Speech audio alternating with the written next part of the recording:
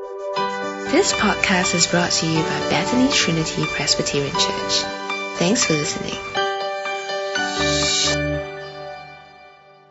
Today is the second Advent Sunday as we move closer and closer towards Christmas. And it's a wonderful time as we see how the Bible reveals the one to be born. So let's begin this time by committing ourselves to our Father in heaven. Heavenly Father, we thank you for Christmas and for giving us your word.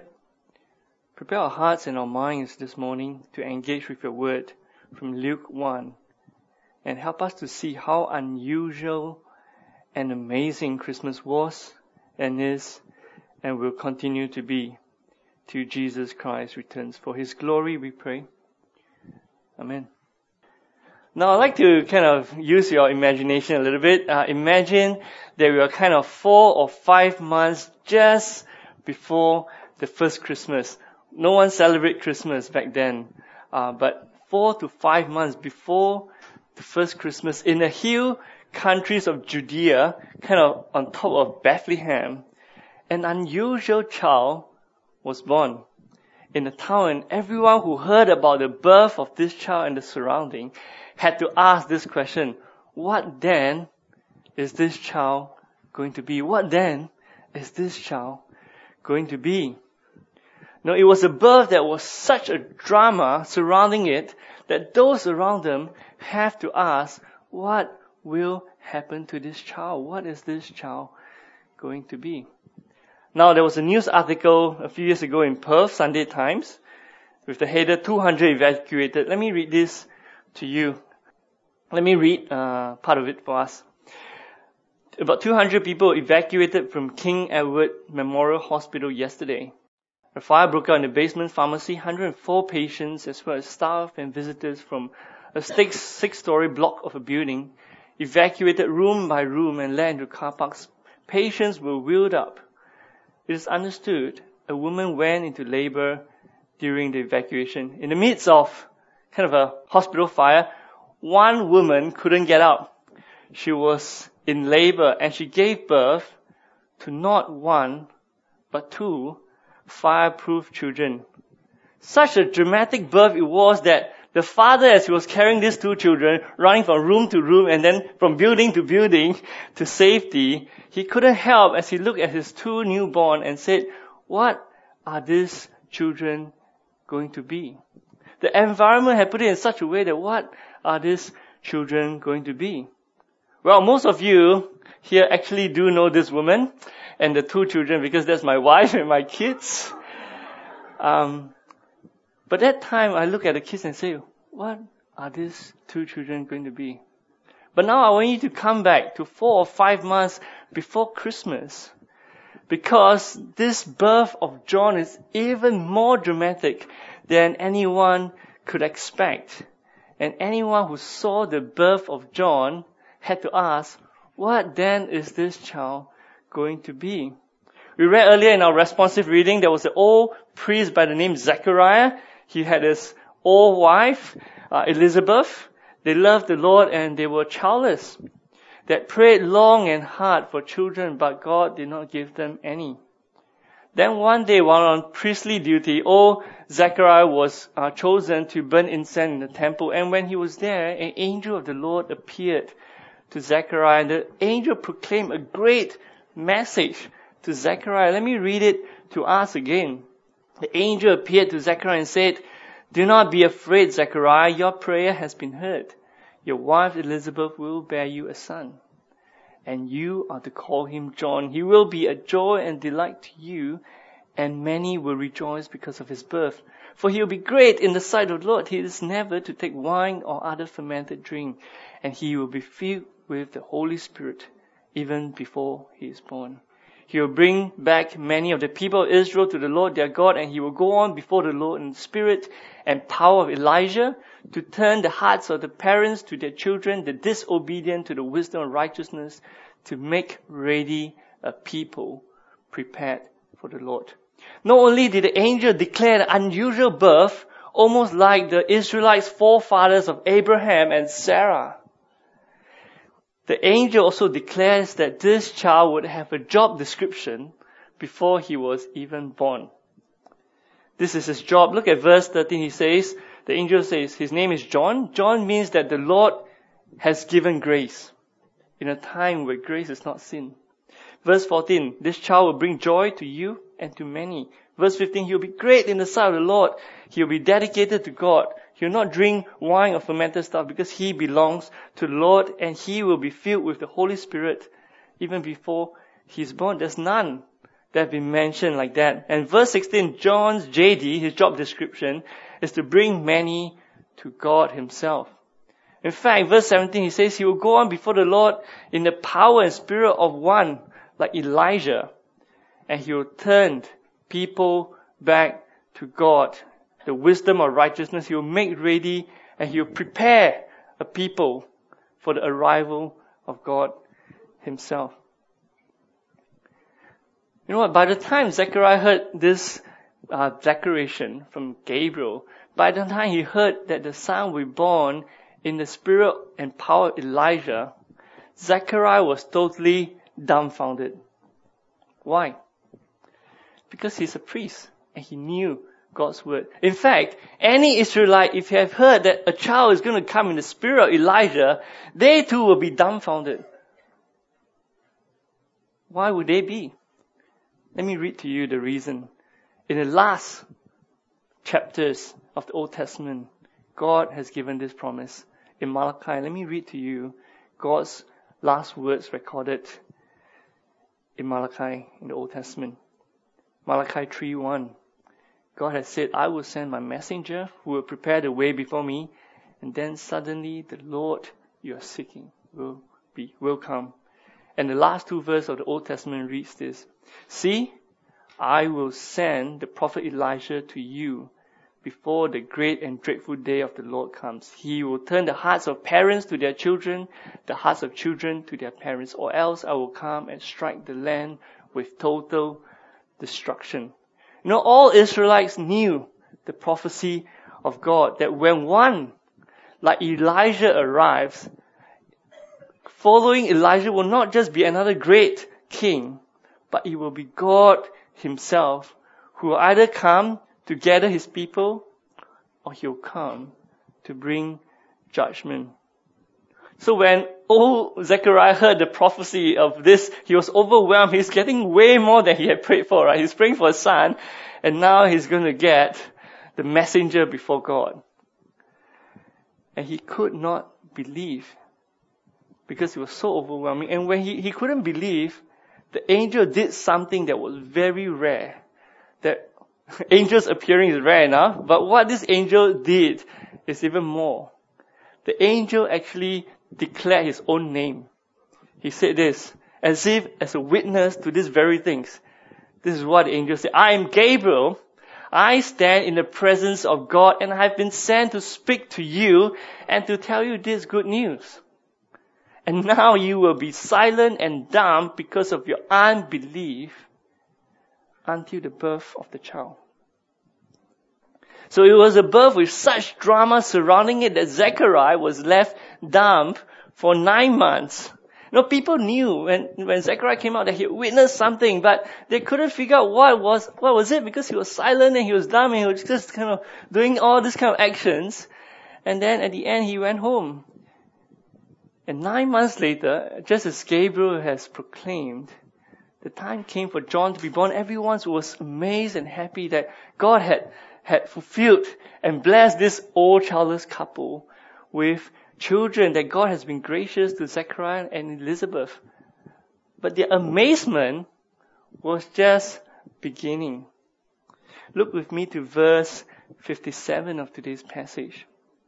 On the day of dedication for the child, the 8th day from his birth, relatives came to witness the child's circumcision and were planning to call the child Zechariah Jr.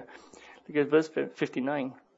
However, the mother Elizabeth insisted, saying, no, he is to be called John. At that moment, you could hear the silence of the room, because culturally it's like, no one in your house called John. Elizabeth, kind of too happy and kind of snapped, you forgot your husband's name. He should be called Zechariah Jr. He says, no, he's going to be called John. Zechariah Jr. John. And they say, whatever. Zechariah, what do you think? And Zechariah, the dumb, he suddenly said, bring me my iPad, right? He's going to ask for iPad. So they brought the iPad to Zechariah, and he wrote there, his name is John. And at that moment, Zechariah the dumb opened his mouth and started to speak. And everyone was shocked to their ears. And even the breathing of the room stopped, because there you have a man who was silent and dumb for 9 months starting to speak. Now, if you happen to know a friend or someone who kind of saw something and was dumb for 9 months and start to speak, please let me know, because I want to be there to hear what his first words are. Because out of the heart of a man will overflow the words that he's about to speak. And this man saw a sign from God, and he was struck silent and dumb for 9 months. And then his mouth opened and decided to speak. So look at what he says. Filled with the Holy Spirit, Zechariah opened his mouth and he praised God. Look at verse 68 with me carefully. What did Zechariah say in verse 68? Praise be to the Lord, the God of Israel, because he has given me a son. Anyone's looking at the passage? Is that what Zechariah said? It's not, isn't it?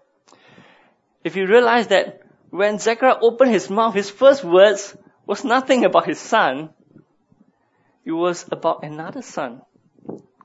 And this is what he said. As the crowd kind of lean their ears and try to listen to Zechariah speak, the first words Zechariah said is this, verse 68 to 70. Look at it with me.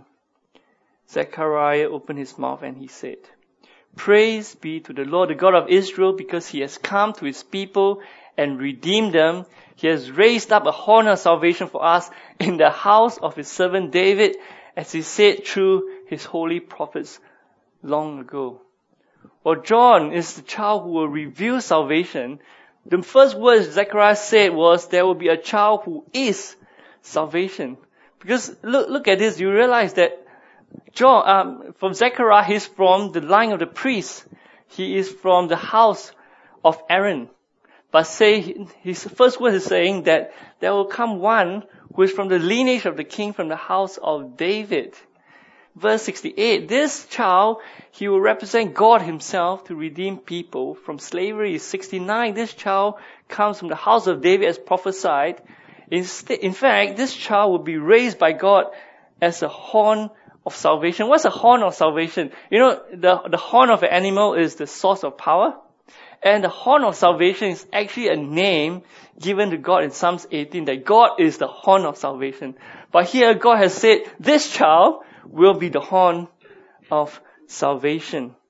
And here God has given this child the name that he was given. In verse 70, this child is the one promised to David from old. Since 2 Samuel 7, we have read this many times this year. Your house and your kingdom will endure forever before me, says the Lord to David. Your throne will establish forever.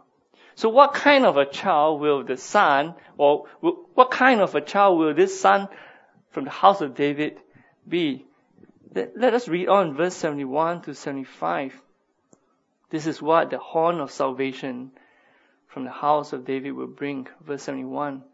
Salvation from our enemies and from the hand of all who hate us, to show mercy to our ancestors and to remember his holy covenant, the oath he swore to our father Abraham, to rescue us from the hand of our enemies and to enable us to serve him without fear in holiness and righteousness before him all our days. This other child, not the child of Zechariah, but this child from the house of David, he will be the one who will actually rescue God's people from their enemies. Verse 71, he will be one who actually will reveal the mercy of God. 72, he is the one whom God has promised to Abraham back in Genesis 22, that through the seed, the offspring of Abraham, the whole world, all nations will be blessed. 73. In fact, let us continue to ask this question, what kind of child will this son of David be? Verse 74 says, he will be the one who will rescue us and free us and enable us to live and serve God freely all of our days. The birth of John, the prophecy of Zechariah the Old are preludes just months before the first Christmas. As people stood around the old Zechariah and Elizabeth, as they looked amazed at Zechariah Jr. that they have to call John from now on, and as they wondered, what is this child going to be in verse 66? God is about to break in from darkness into light, of hopelessness with full fulfillment of hope.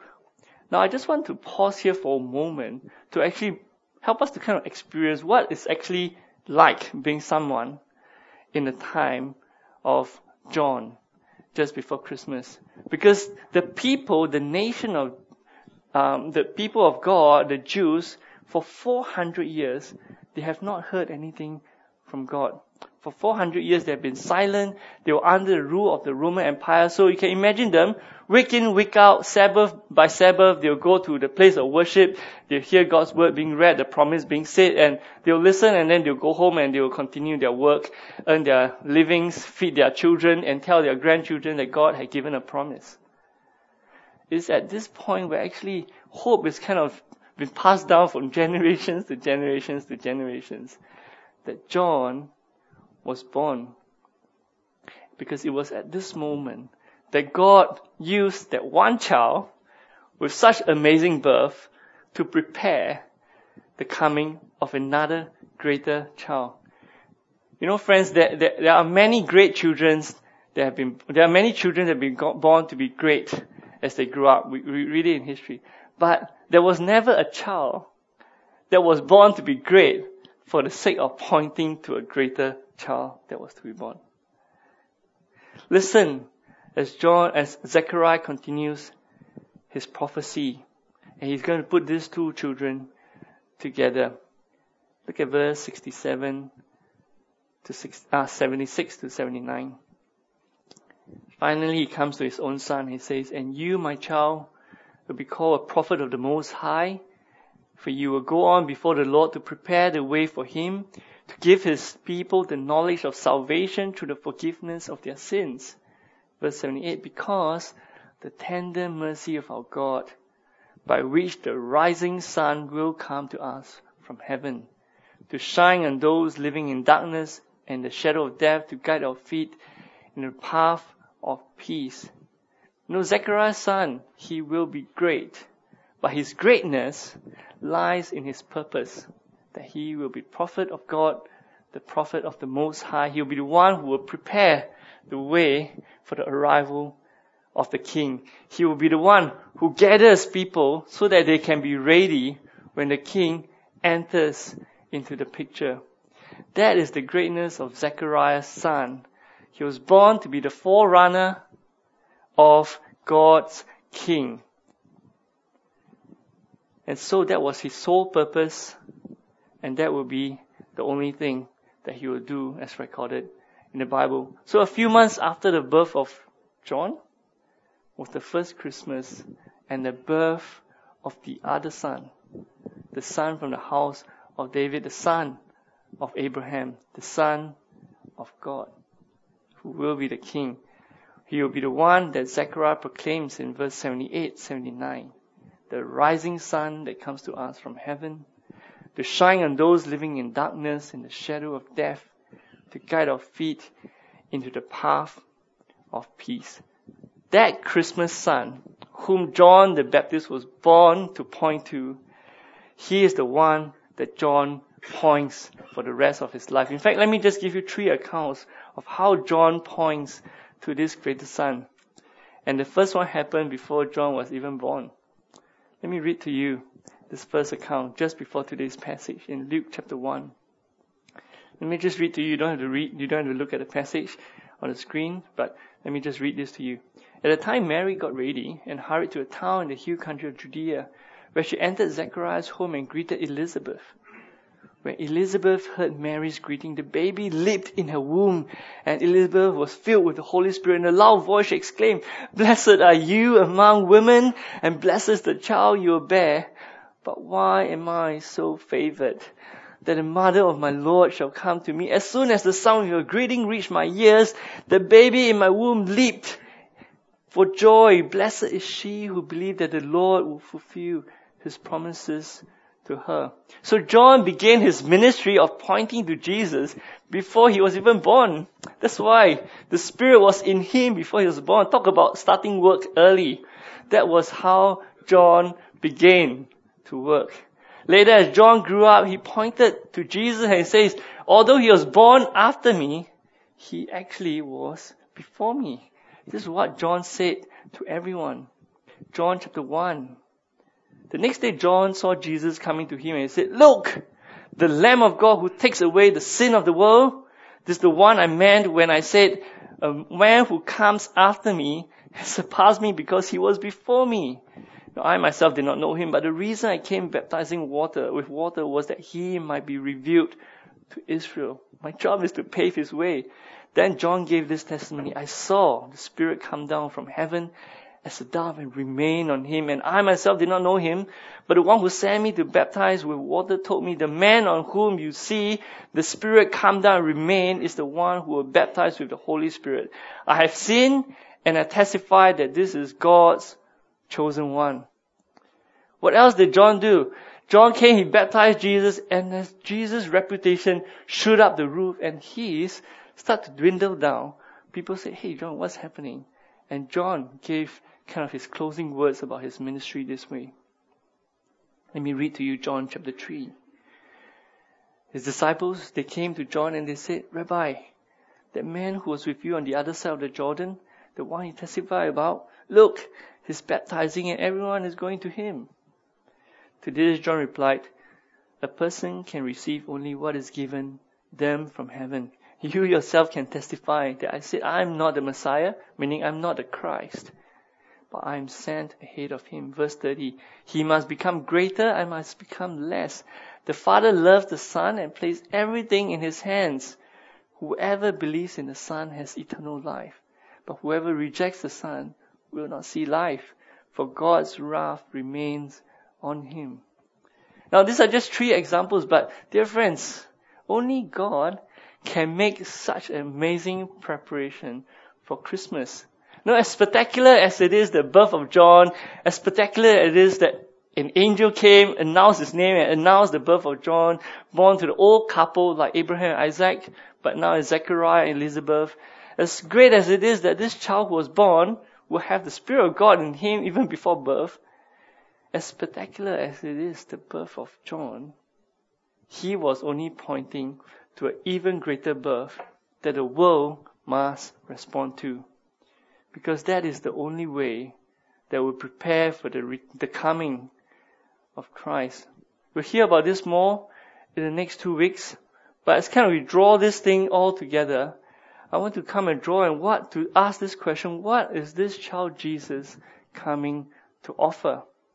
What is this child Jesus coming to offer? And I'll use the words of Zechariah's prophecy that we have read a few times now for us. From verse 71 and 74, Zechariah says that this child, the son of David, Jesus, is here to offer salvation from our enemies. Jesus is here to offer us salvation from our enemies. Now the question we have to ask is, who is our enemies? What is the enemy that's great enough that God has to send such a king to kind of rescue us from it? What is the greatest enemy of humanity? And the answer is, it's not another human being. It's not another nation. The greatest enemy for that first Christmas were not the Romans. And the greatest enemy in our Christmas is also not another human or another nation. What is the greatest enemy that this son has to come to rescue us? It's found in Zechariah's words in verse 79. The greatest enemy for humanity all through history is death. Verse 79, those living in darkness are also living under the shadow cast out by death. And death, our greatest enemy, has existed ever since sin existed. Ever since the fall of Genesis, death has been our greatest enemy. Whenever Israel sins against God, the enemy pounds on Israel. Whenever Israel sins against God, death stands at the door of Israel waiting. And whenever we sin against God, death stands at our door waiting. Death can stand at the door legitimately because all sins must face the consequence of death. He's not standing there as a illegal thing. He's standing there with great legitimacy waiting to claim what belongs to him. And this is where the mercy of God comes in the first Christmas. As the old Zechariah puts it this way in 78, 79, let me read that again for us. Because the tender mercy of our God, by which the rising sun will come to us from heaven to shine on those living in darkness and the shadow of death. And in the words of John, the son of Zechariah, he says this, whoever comes and believes in the Son has eternal life, but whoever rejects the Son will not see life because God's wrath remains on him. These are the words of the Father and the Son. To save us from the legitimate claim of our greatest enemy, God has to send the Son from heaven to shine the light of life into darkness. And that is where the story of Christmas will ultimately point to, an offer of salvation from God to us. So let's kind of wrap this up. What then will the child John be? He will be the great messenger of the great King. What then will the Son, Jesus, be? He will be that great King who will gather God's people to die and to be risen for them. But the question is, what then will we be? Will we be those who will come and accept this offer of salvation, this offer of rescue, and this offer of hope? You know what? It's the sheer mercy of God that between us and death, there's still a gap. It's the sheer mercy of God that we have been born alive and we are still alive today, while death stands there and he cannot touch us. But the day will come when death will have the legitimacy to enter and claims those who belongs to him. But between there and now, in the mercy and the sheer mercy of God, that Christmas stands between them. The offer of forgiveness remains open. The light that can shine into darkness is shining on us. And those who come to that first Christmas child will permanently sever the relationship between death and between us. And death will not have its foothold on those who now stands with the first Christmas child. So what then will we be? What then will it be for our loved ones? It is Christmas that is still standing there between the gap of life and death. So as I kind of close this time together, it'll be a great time for us to think on Christmas. What then will we be? And how will we continue? Let us pray.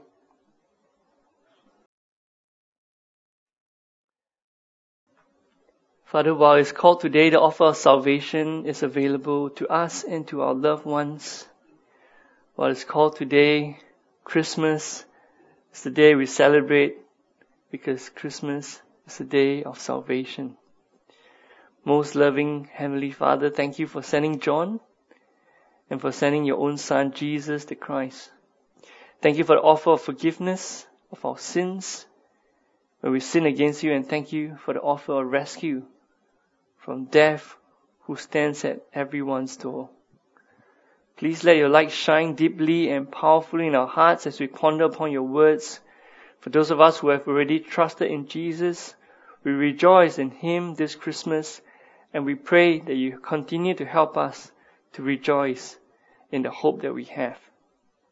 And for those of us who are still thinking about Christ, we pray, God, that you make yourself clear and your offer available to us as we grab it, freely given to us. So guide our feet in the path of peace this Christmas for the glory of your Son. Amen. Thanks for listening to this podcast brought to you by Bethany Trinity Presbyterian Church. For more information, visit us online at busypc.sg.